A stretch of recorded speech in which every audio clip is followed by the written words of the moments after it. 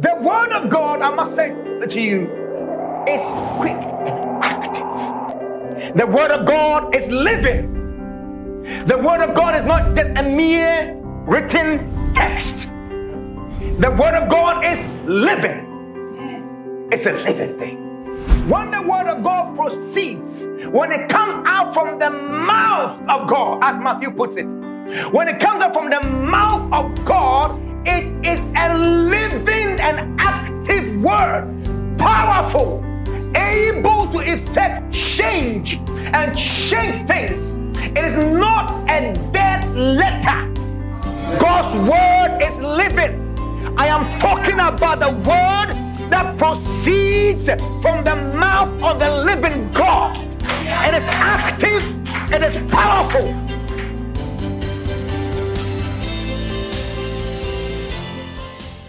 A woman went to see her minister because she was worried about some things. So the minister took time and encouraged the woman and finally prayed for her. Let's make her an elderly woman. There's still elderly women here. I can't win. Let me just continue. So the minister prayed for the woman, and the woman left. And as the woman was going home, she felt so joyful because all the worry was gone. She was happy. And after 2 days, she got concerned and went back to the minister. And the minister said, "What's the trouble?" He said, "She's worried." About what? She's worried that now she doesn't feel any worry anymore.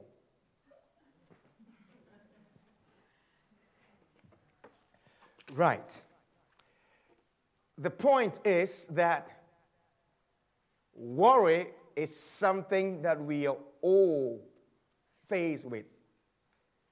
From ourselves, our hair, sometimes it's our teeth. Sometimes the worry is about things that others cannot even see. You bought a nice vest and the label was turned the other way around. It's not like all the other labels on your vests. So you're worried about that.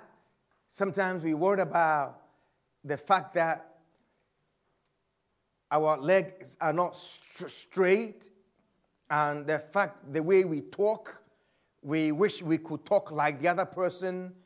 We wish our home was like this. You wish you could change your car, everyone.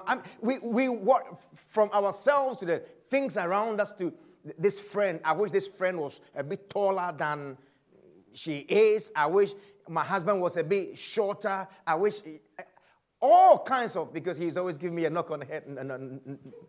Not really. We worry about the neighborhood. I don't like the neighborhood, and we worry so much that when there is nothing to worry about, we worry because there's nothing to worry about. Sometimes people feel a bit scared when there's nothing to worry about. They think something bad because there's no worry, then there may be something really bad is going to happen. God have mercy. But on a more serious note, once we begin to live, there's something that we naturally get into, and it's called desire. We begin to have desires. There's no living being who hasn't got desire. And our desires become one of the things that troubles us a lot. And especially when those desires are not being fulfilled the time we want them to be fulfilled. We get worried about them. Sometimes they may be fulfilled, but then we get worried about them. Like a student going to school, and the parents have said, you must get a 9, or you must get an A. And they begin to worry. They worry from day one, or they themselves are told, like as someone who was told, well, before we can give you this promotion, you must get this certificate. And the person begin to worry. Even though they are studying, they begin to worry that what if they don't get it at the end of their course? You've not even completed. You are still doing it. Yeah, but I'm putting in my best, but what if I don't get it? What is it? So we get ourselves into those kind of things. But this morning, I've come to tell you that you can live without worrying.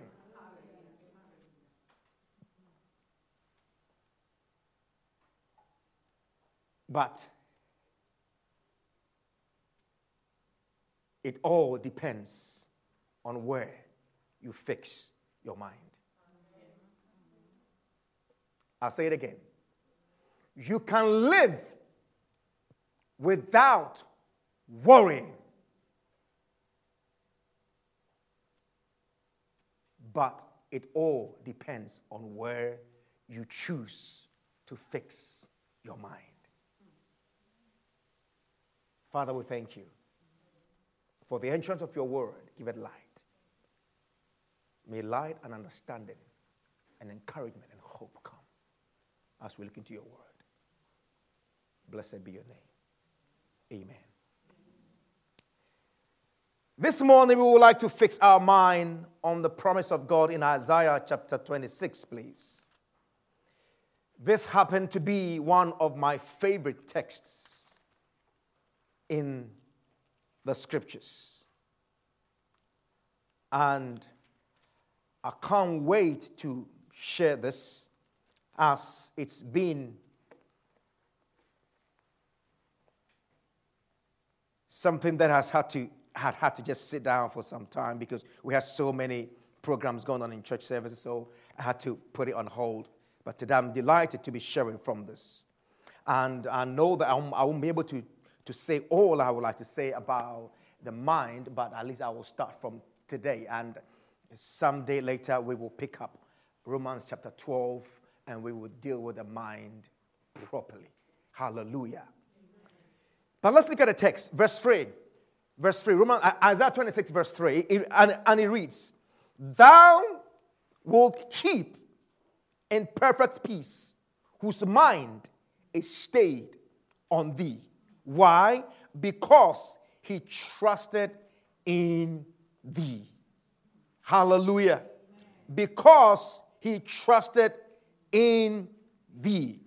You know, so what we see in our text is this, that yes, you can live without worries, but it depends on where you choose to fix your mind. Praise God.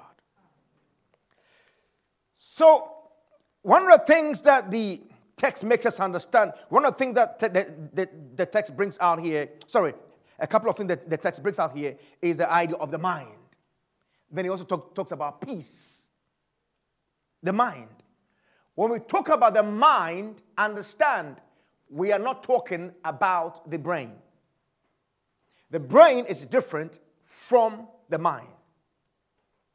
Can you please show me your brain? Point to your brain, please. Yes, point to your brain. Okay? Point to your brain. Okay. Point to your mind. Whoa. Oh, point. Okay. Some are saying no, some are saying here. Whoa. Okay. It is very easy to point to the brain. But to point to the mind is challenging. Because the mind is not the same as the brain, and the mind is not a physical object. It's not a physical organ like the mind. The brain is seated in the head, right? Around the gray matter. This is where we have the neurons and the nerve endings. We have all the electrical signals that passes through. You know, sometimes certain things rush to your body and you go, ooh, electrical signals. Electricity in our bodies, yes. So we have all that, but the mind is not that. The mind is your state, or is our state of consciousness. Basically, when we're talking about our mind, we are talking about our thoughts or thinking, talking about our memories, talking about our feelings, talking about our beliefs. Hello. So the mind is a different thing altogether. And it's your state of consciousness, thoughts, feelings, memories, beliefs, all those things, and also imaginations. Imagination. And imagination we all have. The most poorest person is a person without imagination. Someone who can't imagine. The reason I'm saying that is when we're growing up as children, we had imaginations. But as we were growing up, we thought, you know what? I've had all these imaginations, but they're not being fulfilled, so we throw them away. No, go back and pick them. Because your imaginations are valuable. You need them. Praise God. Well, let me say this, because I'm already here. Our minds... Okay, let's backtrack. You notice in Genesis, God made man, and the Bible says that afterwards, after God made man from the clay from the dust of the earth, lying there as a lifeless clay, God came and God breathed into man, and man became a living soul. Now, in the soul, we have the mind, your will, and your feelings, right? So the mind is something that God gave to man. The mind is something God breathed in. So the mind is not physical. Can't touch it. But it's the same mind from which, when your brain is working, things are moving from here to there, it gets connected, it gets into the mind, right? So the mind is very critical in everybody's life. The mind is the one thing that stands between the unseen and the seen. So the mind is that bridge between God and the earth. So the mind is critical. When I talk about the mind, I've already mentioned, I'm referring to your imagination, your memories, your beliefs, your dreams, your feelings, all those things in the mind. So the things you imagine, do not take them for granted. Because sometimes what we call, useless dreams, or I'm just having an afternoon of just dreaming of nothing. No! They are, most of the time, God's instruction to you. And you got to take them seriously. You're doing many things that you don't enjoy physically, but you enjoy your imaginations. It's telling you something. It's telling you something. Begin to bring those imaginations. Start working them. Let them become your reality. Things that you begin to work on to see. Because the things you're doing, you're not enjoying them, but you're enjoying your imagination. That means there's something else that you're meant to be doing. It all has to do with your purpose. And God ties everything in nicely like that. Hello. Our eyes see things, gets into the mind, and then we change our behavior. In the same way, God speaks things to us, our mind gets it, and we change our behavior. The mind is critical. The mind is critical. So where we choose to fix the mind will determine whether we will live a life of worry or a life of peace. God is good. Amen. Worry. Worry as a verb. Well, that's worrying. Worrying as a verb. Worrying is making your entertaining thoughts that are unpleasant to you, or some situation you didn't really like, it has happened, or some problem that is around you, allowing thoughts about that thing to continually repeat in your mind. allowing that thing to play on. When you're doing that, you are worrying. It's an unpleasant circumstance, situation, word, something that has happened, occurred to you in some way or form, and you are repeatedly allowing that thing to run through your mind. And guess what? As we allow it to go through our mind, certain emotions are generated. Angry, sad, confused, which is a curse.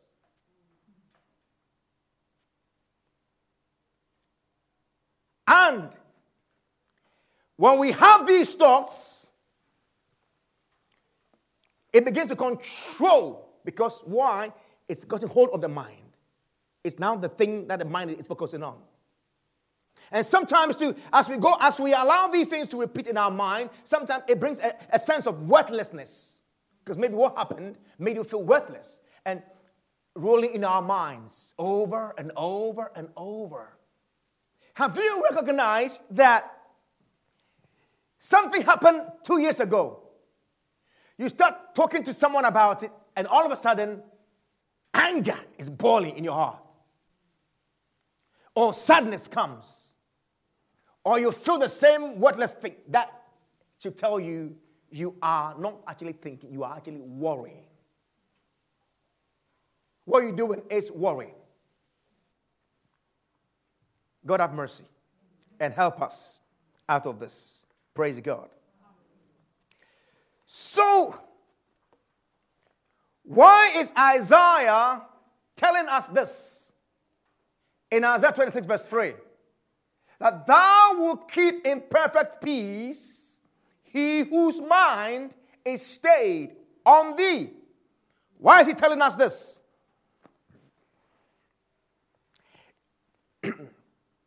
Here's the background. When we go to the book of 2 Kings, especially from chapter 14 to 20, there is something you would notice. And sometimes it might be a bit very challenging to the mind if you don't understand what's happening there. The chronicler or the writer talks about the kings of Israel and the kings of Judah at the same time. And sometimes you don't, so it makes you wonder what's happening in this text. But all he's doing is he's comparing the kings of Israel with the kings of Judah. So when you get there, don't get messed up. Just understand that's what he's doing.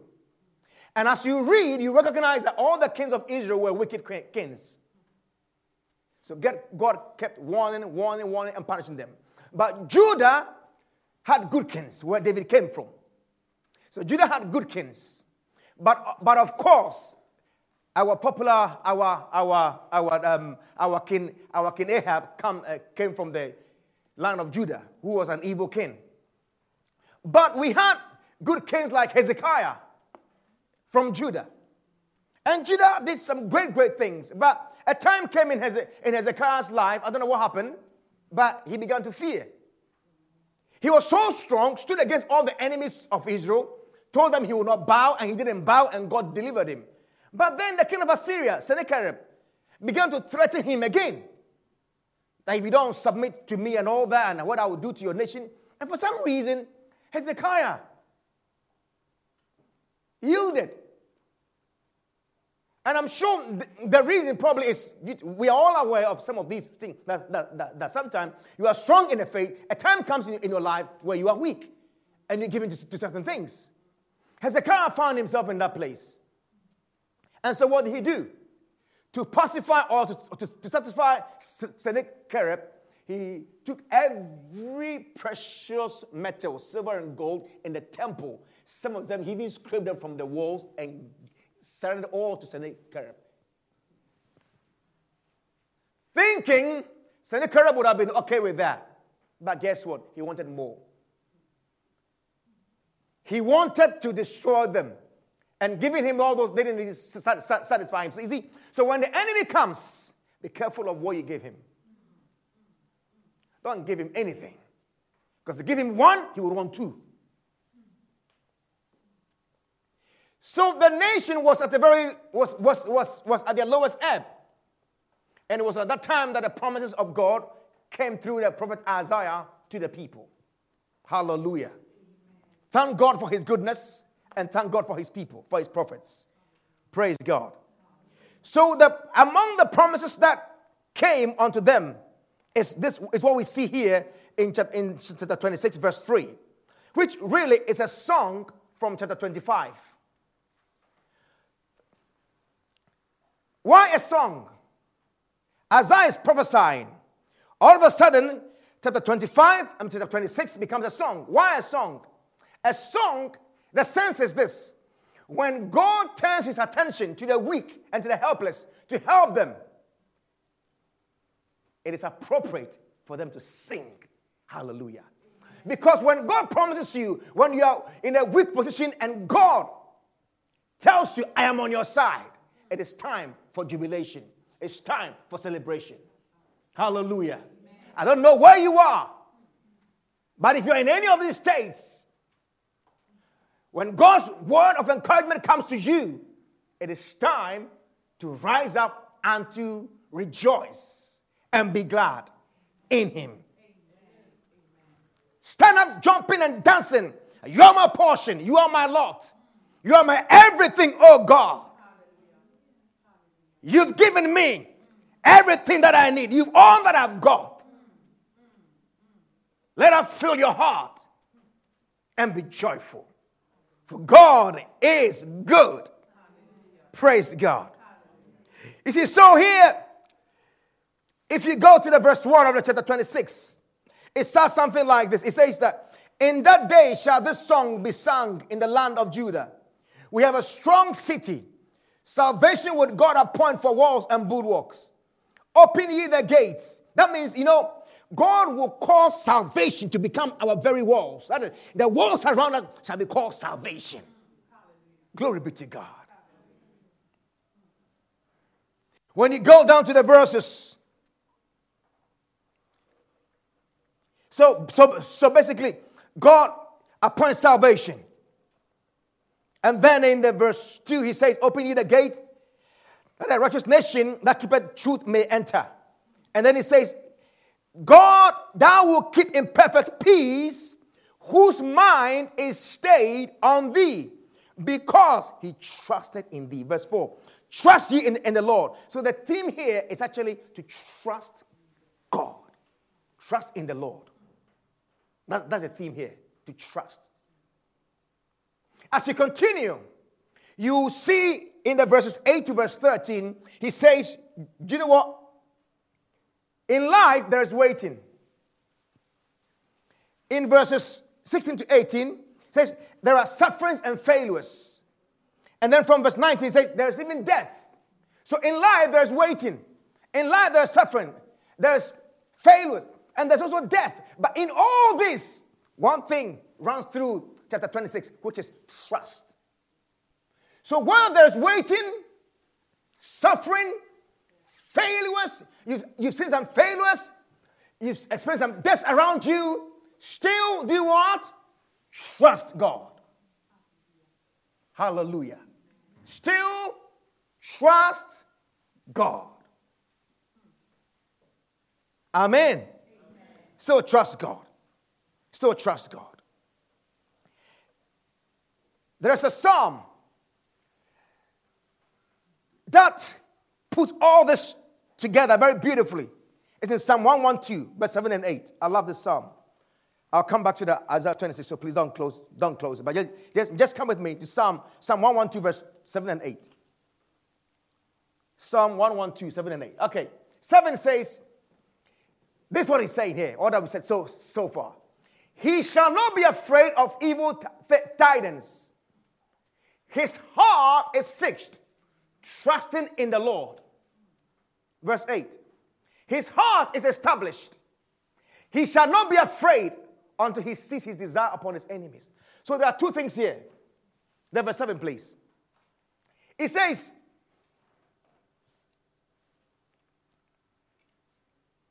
okay, the verse 7, please. It says, he shall not be afraid of evil tidings. His heart is fixed. Fixed. Trusting in the Lord. Then in the verse 18, in the verse 8 it says, the heart is established. This seems to sum up what we're talking about today. Fixing of the heart. And the heart and the mind are used interchangeably in Scripture. One of these days we will look into it. So don't worry too much about it. But the point here is this, that there is a fixing of the heart, an establishment of the heart as we trust God. Amen. Amen. And that's so beautiful. So, what we are saying this morning is this: you can live without worries.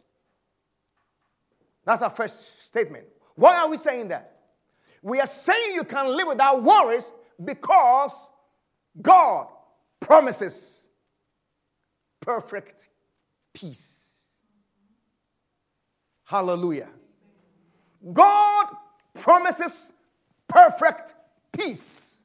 So you can live without worry. What does that mean? Isaiah 26, please. Verse 3. Thou wilt keep in perfect peace. He says that God will keep. The word keep there means, to preserve. The word keep there means to hold something for somebody. Let me explain.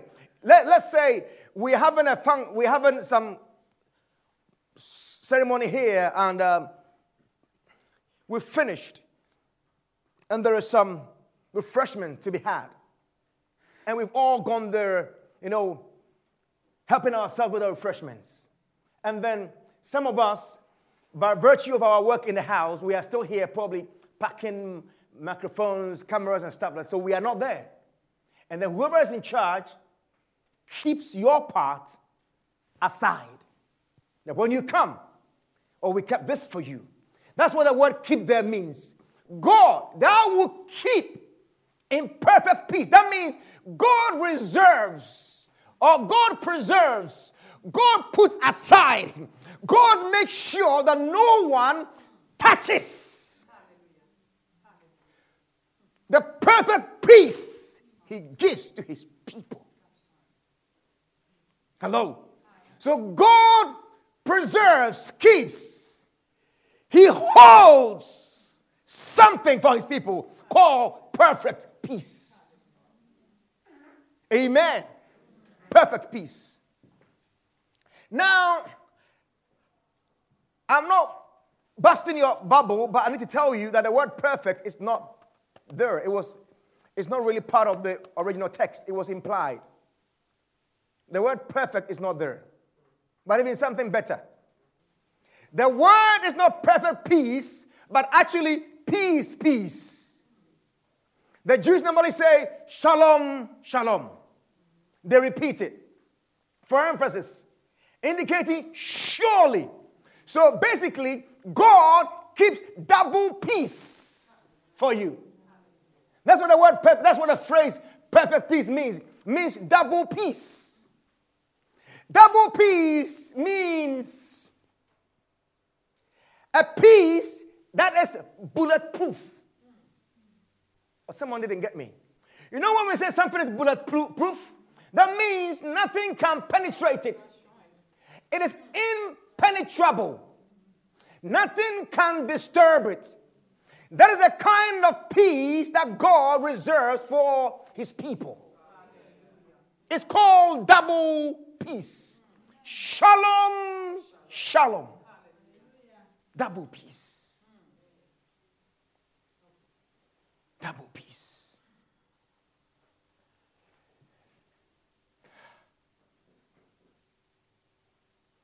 When you are concerned about stuff, God is saying, oh, no, you got to go wrong. I am holding double peace for you. And what is peace?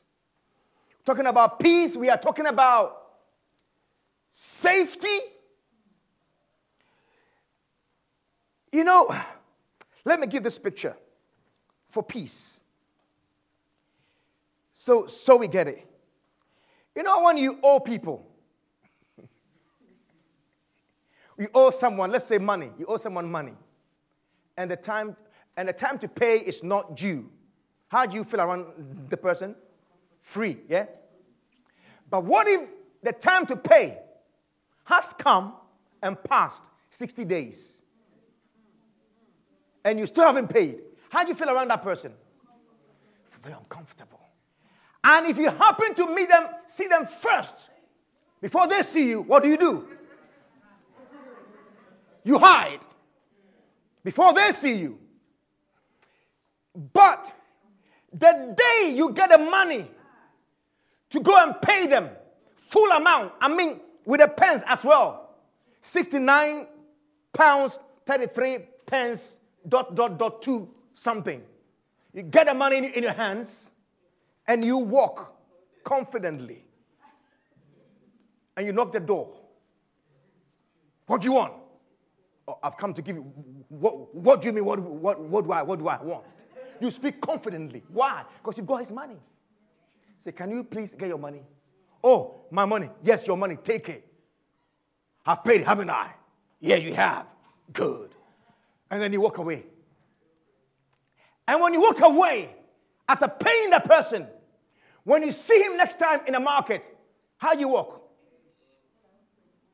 No sense of fear, no sense of trepidation, no sense of, I don't owe you anything, I'm cool. That is peace. That's a picture of peace God is talking about here. It's a sense of completeness, fullness, wholeness, nothing missing, nothing broken. Safety. You see, so nothing missing from the pot. Everything is perfect. It's a perfect soup. Praise God. You know that kind of soup you drink and you go, whoo. That's divine. You know? That's what it is. Peace. So we can paraphrase this verse like this. Thou will keep in perfect safety. Or thou will keep safe. In safety, safe, if there's a word like that. Thou will keep in safety, safe. The one whose mind is stayed on thee. So that is what God promises. God gives. He gives double peace. So that there's nothing troubling you. Now, what we see here in Isaiah 26, verse 3, compared to what Israel was compared to what Judah was experiencing, or what we normally experience. Maybe you owe somebody, you've got this challenge here, you've got something troubling you, you're not happy about the way your face looks, your face has gone so dark, or maybe you see some dark patches come on your face, or maybe your body, some black spots have begun to spread all over your back. Nobody can see it, but it troubles you. My question is, if nobody sees it, and it's just you, why are you worried about it? But hey, I can't question why you're worried, because different things trouble different people. Hello. So there's certain things that trouble all of us. But what God offers here is not that I will take these things away. God says, thou will keep in double peace the person whose mind is stayed on you. The peace that God is talking about here is not that the problem will necessarily go away. God offers a peace within, inside of you, and wholeness on the inside. A sense of safety inside you. If you've been living from week to week, day to day, having a sense of inside you something wrong is going to happen, something bad might happen, I'm speaking to you this morning that God has safety. God wants to fix that thing in your life. God is saying, I want to remove that from you completely. I want to give you that sense of safety within. Wholeness, complete within. Where you are not bothered, worried about nothing. Hallelujah. Where you can boldly tell the world, no matter what you do, I don't do worry, I do peace.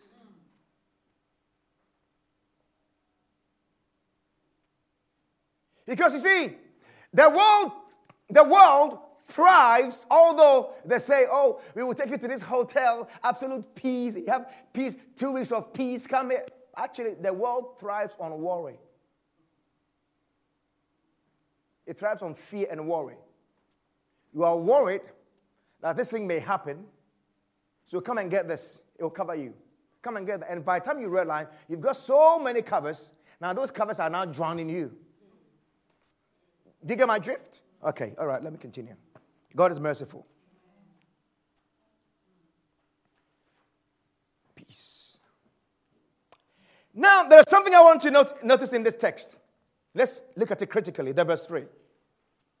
Thou wilt keep in perfect peace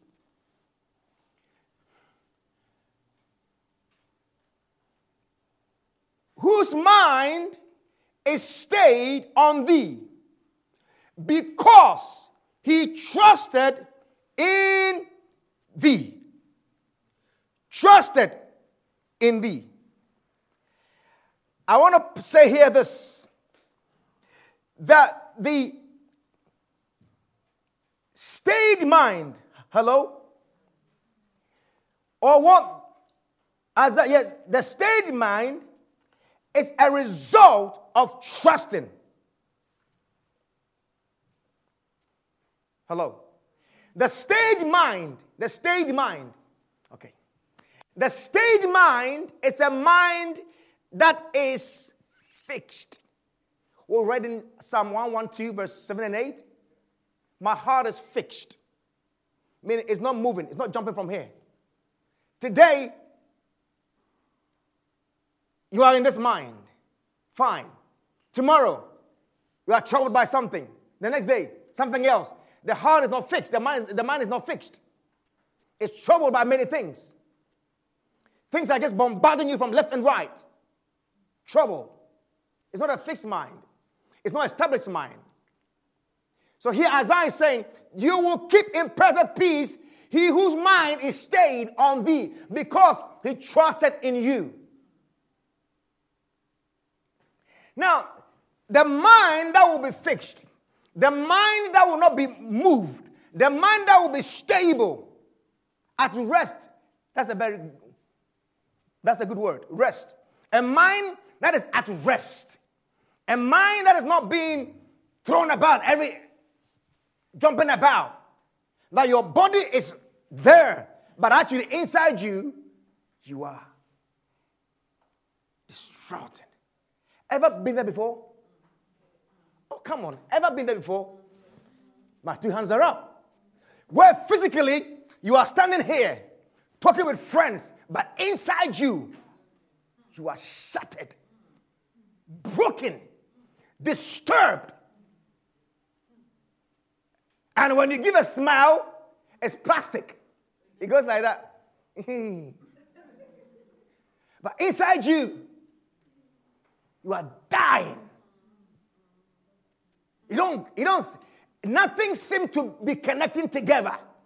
God is saying, I have peace for you. God is saying, I have double peace for you. That you will be settled on the inside. There are many young people today who are worried and troubled with all the nice, girly hairstyles. And with all the, nice haircut that the boys will do, with all those nice haircuts they will do. And with the nice phones they have and all that they will show with their friends and the way they will talk, inside them is trouble. Many. If you are like that, I'm talking to you this morning. Troubled on the inside. Trouble because you don't understand what is being done in the school. Some children go to the classroom and it's their worst nightmare. Don't understand a thing that's being done in the classroom.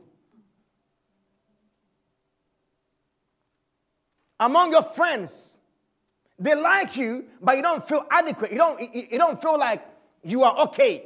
And you're always trying to do certain things to please them. God have mercy. But God is saying, I have double peace for you. Praise God. But he says, verse 26, verse 3, I want to point something out to you here. He says, you will keep in perfect peace he whose mind is stayed on you, because he trusted in you. I want to say that it is the mind that is stayed. Actually, let me say this. It says, whose mind is stayed on thee because he trusted in thee. Actually, the thing is, that will keep in double peace, mind stayed on thee. The whose, if you have the King James, you see it's in italics. That means it wasn't there, it was supplied. So basically, it is saying, mind stayed on thee. A mind. It doesn't matter who you are. Your height, your size, your gender, your color doesn't come in here at all. Any mind stayed on God enjoys the double peace that God gives. And watch this. It is the mind that is stayed. It is the mind that is fixed that enjoys the double peace. But the mind that is stayed comes from somewhere else. It comes from something else. It's in the same verse. Because he trusted in thee. Let's put it this way. It is the mind that is stayed, not stayed on God. The mind that is stayed, that enjoys a double peace. But the stayed mind comes from trusting in God. So what he's saying is this. As you trust in God, your mind becomes fixed. Your mind becomes stayed. Your mind becomes established. Your mind comes into a place of rest, and you enjoy the double peace that God has in store for his people. That is why you can say, even though I walk through the valley of the shadow of death, I shall fear no evil. Come rain, come high waters, I will stand. And it's not just a statement, but a reality. Because on the inside of you, you are in safety. Praise God. Trust. What do you trust? Trust God. Trust God's love. Hello? You trust in God's love. Trust in God's faithfulness. Trust in God's goodness. Trust in God's kindness. Trust in God's forgiveness. Basically, all the attributes of God, put your trust in it. Trust it. God loves me. God's love is unconditional. He loves me. God is faithful. God is kind.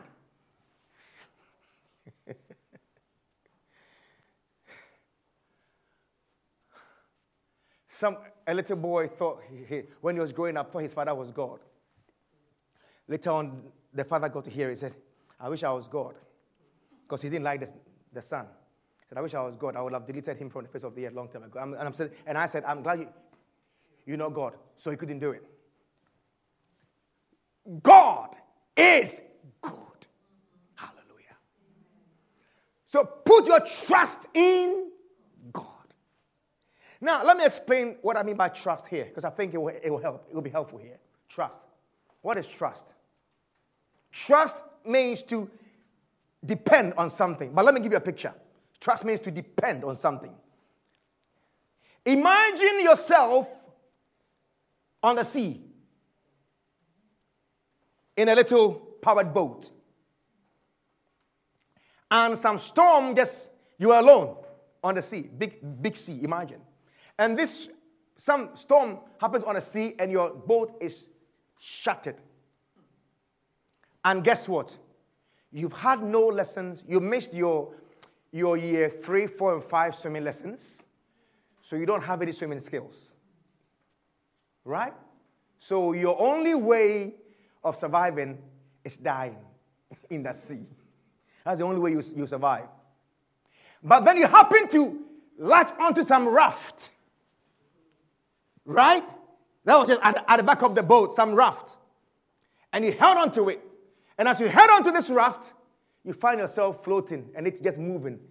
And it's just pushing you somewhere. And you're directing it, trying to see if you can get to shore. And anytime your hands feel a bit weak, you find yourself sinking. But when you hold on it tightly, you come up again. So it happens about 3 times, and you realize, ooh, it looks like I need to hold on to this very tightly. So you hold on to it tightly.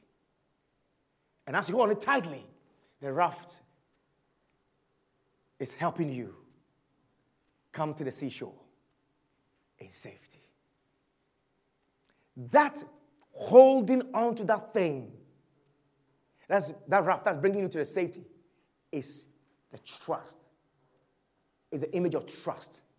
Where you hold on to it because your life depends on it. It's like some people, or what the world wants us to do, they want us to see our jobs as that which holds our lives. So they say to you, if you don't clock in by 5 a.m., you're going home. We will move heaven and earth to make sure 5 we are clocking in at that place. They tell you, be here for this time if you know. And then it becomes like, or maybe you hold on to someone as if that person goes away, your life is shattered. My question to that kind of scenario is that, why would you want to hold on to something that you are even more secure than it? You are more permanent than the thing you are holding on to. Why would you want to hold on to something like that? I think it would be wise to be holding on to something that is more secure than you, isn't it? And God is more secure than anything else. So God is saying, my love is unfailing. My forgiveness is unfailing. I say to you, if your sins are as scarlet red, I will forgive it. Try me. Say, no, I have committed the most horrendous sin you can ever think of. God is saying, I can forgive you. Say, God, I am unlovable. God says, my love is for the unlovable. He said, God, but I have done it over and over and over and over again, the same thing against you. You say, I've done this sin about 100 times. God says, I'm faithful. Faithful means I remain the same. I don't change. Say, wow. God is saying, hold on to my faithfulness like that. Hold on to my love like that. Firmly hold on to it. But the question I'm sure you're asking me right now in your head is, but God is not a raft. How do I hold on to God? I'm glad you asked that question. Yes, God is not physical. God isn't physical. So how do we connect with God? That was why I began explaining what the mind does. And the mind is the bridge between God and the earth. And the mind is in us. The mind is the only thing. And the mind, imagination. We're talking about your mind, we're talking about your imagination, your thoughts. So how do you hold on to God? How do you trust God? You trust God by having an imagination of His faithfulness. Always being faithful towards you. Having your imagination or in your thoughts God's unbreaking love for you. God being on your side. That is holding on to God. That means in your imagination, have this thing fixed that God loves me no matter what. Stand in the mirror, looking at your very self, and tell yourself and say, God loves. What I mean is, minister to yourself. That no matter how low I get, God is faithful to you. Speak to yourself like that. The Bible says David encouraged himself when others were thinking of stoning him. Let's come to the place where we're able to encourage ourselves, and it will work only when we are able to trust God. Let your imagination. It's not a strange thing I'm telling you. That is what maybe we've been missing out. That our minds play a great role in our worship with God. Your thoughts, your imagination. As you lie down on your bed, let its thoughts or imagination or belief have those memories of time when God did something wonderful for you and you thought, whoa, I'm so special before God. Yes, those memories, keep living them. Keep replaying them in your mind. That is holding onto that raft. That is trusting Him. So as you keep your trust on God's love, that God loves me, no matter what. And there's something about love. Once love bites you, it's challenging to turn away from it. Have you realized that those who love you, it's very difficult, even when you hurt them, it's very difficult for you, the individual? Yeah.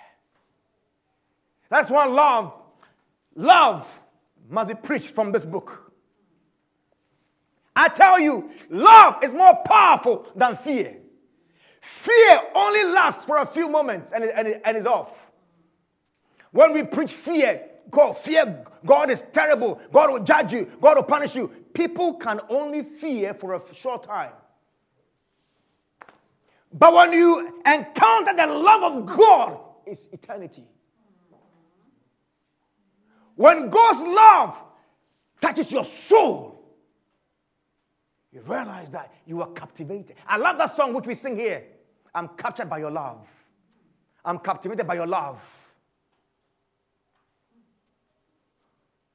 How does it go?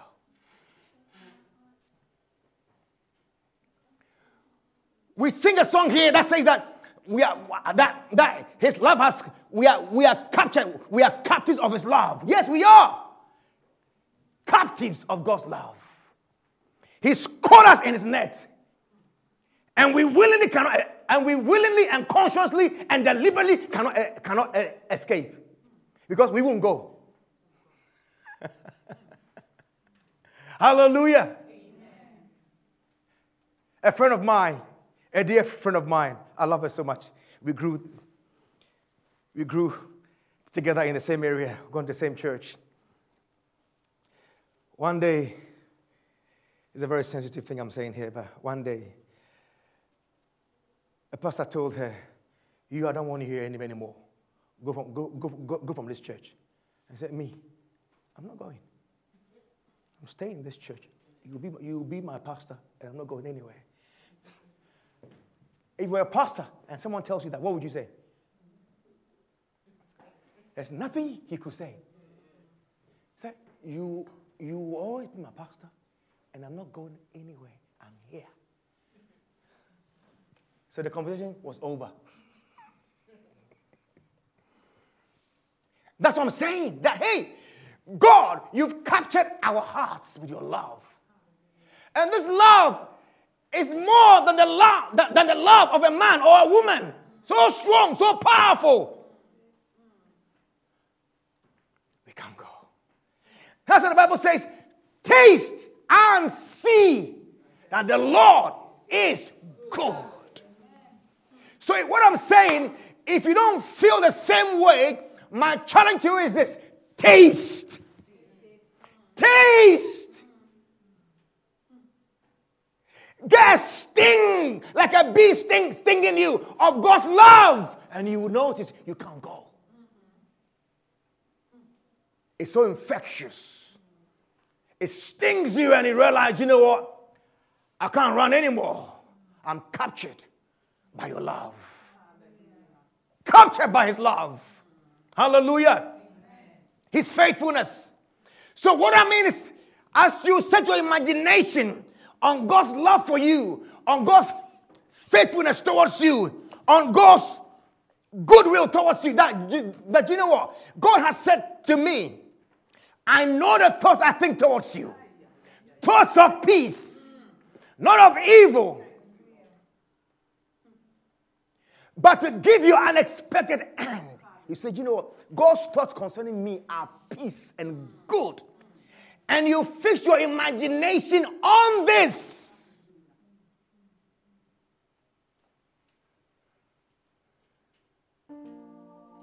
Hallelujah. As you are doing that, it is called trusting God. That is trusting God. Praise God. And as you do that, what happens is the mind finds itself at home. Because God created the mind to be resting and feeding off Him. So when the mind finds itself resting and hanging, holding on to God, the mind automatically breathes and sighs and rests and is fixed. And when it gets into that state, you enjoy God's double peace. And you feel on your inside that you are home. You are rested. But unfortunately, oftentimes, we are tricked by the world. Oh yeah, we are tricked by the world. Why do I say tricked? If it's not tricked, why doesn't it sometimes come so straight and tells you, I'm coming to tempt you? But it comes conniving and conniving. It comes in some tricky way. And by the time you realize you are caught in something and your mind is now being bombarded by something, and you realize that your mind is running through something, it's feeding on some unpleasant circumstance, and it's playing, and you feel sad, you feel depressed, you feel worthless, you feel bad, and you wish the earth could open and you just go and you just die. But hey, stop right there. Change the position. Turn the mind to trust in God's love, God's faithfulness, God's goodness, God's goodwill, God's mercies, God's kindness, God's welcoming nature. Turn the mind onto Him and let the imagination be fixed on that. Trust in God, and the mind will find itself at home, and it will rest, will become fixed. Troubled by anything, turn it into trust in God and enjoy the peace of God your lifetime. Hallelujah.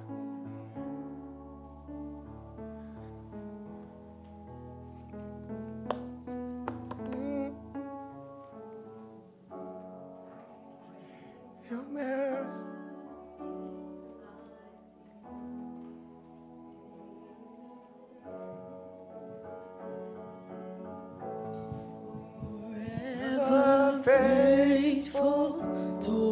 Me, always providing for me. Great is your mercy towards me. Great is your grace. Great is your mercy towards me.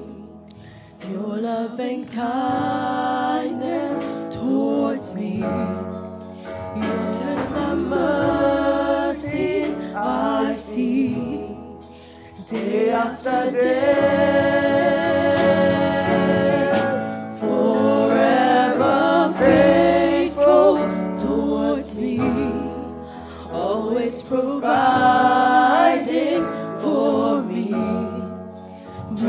is your mercy towards me. Great is your grace.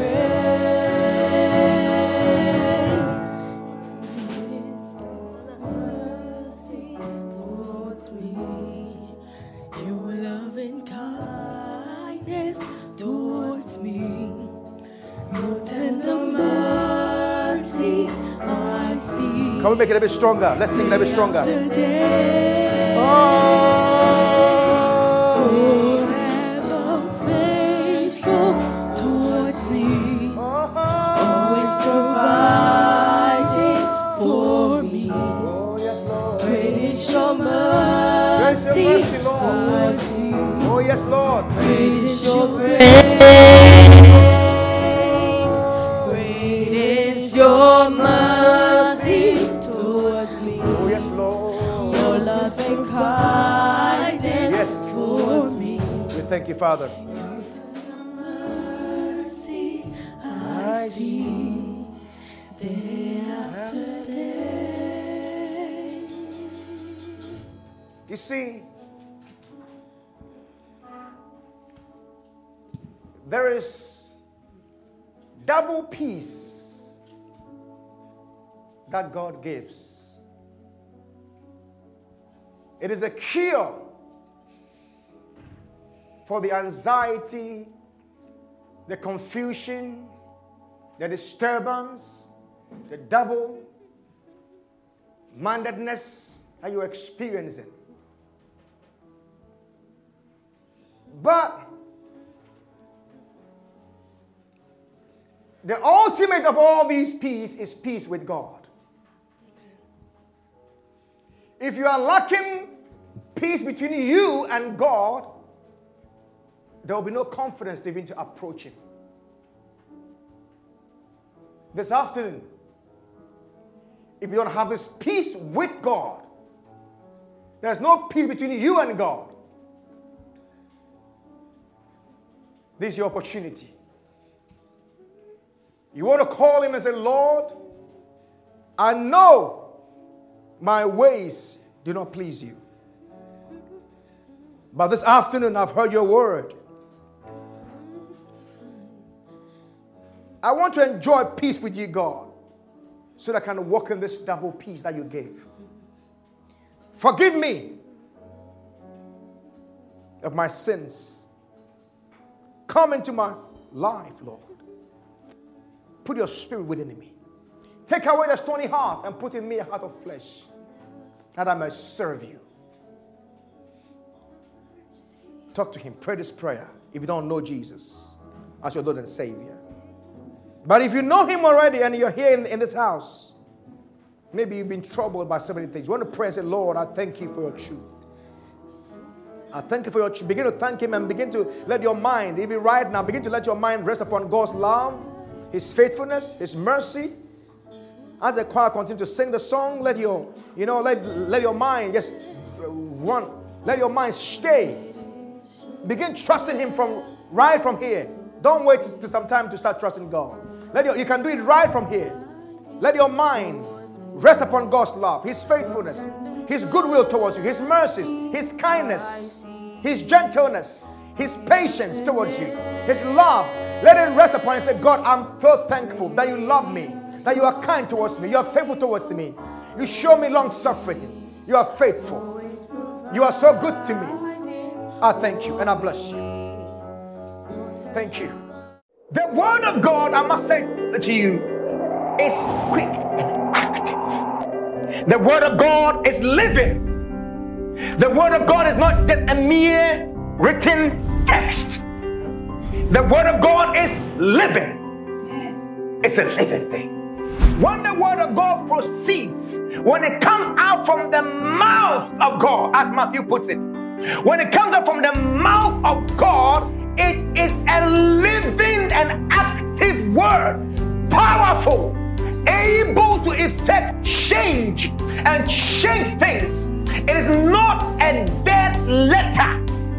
God's word is living. I am talking about the word that proceeds from the mouth of the living God. It is active, it is powerful,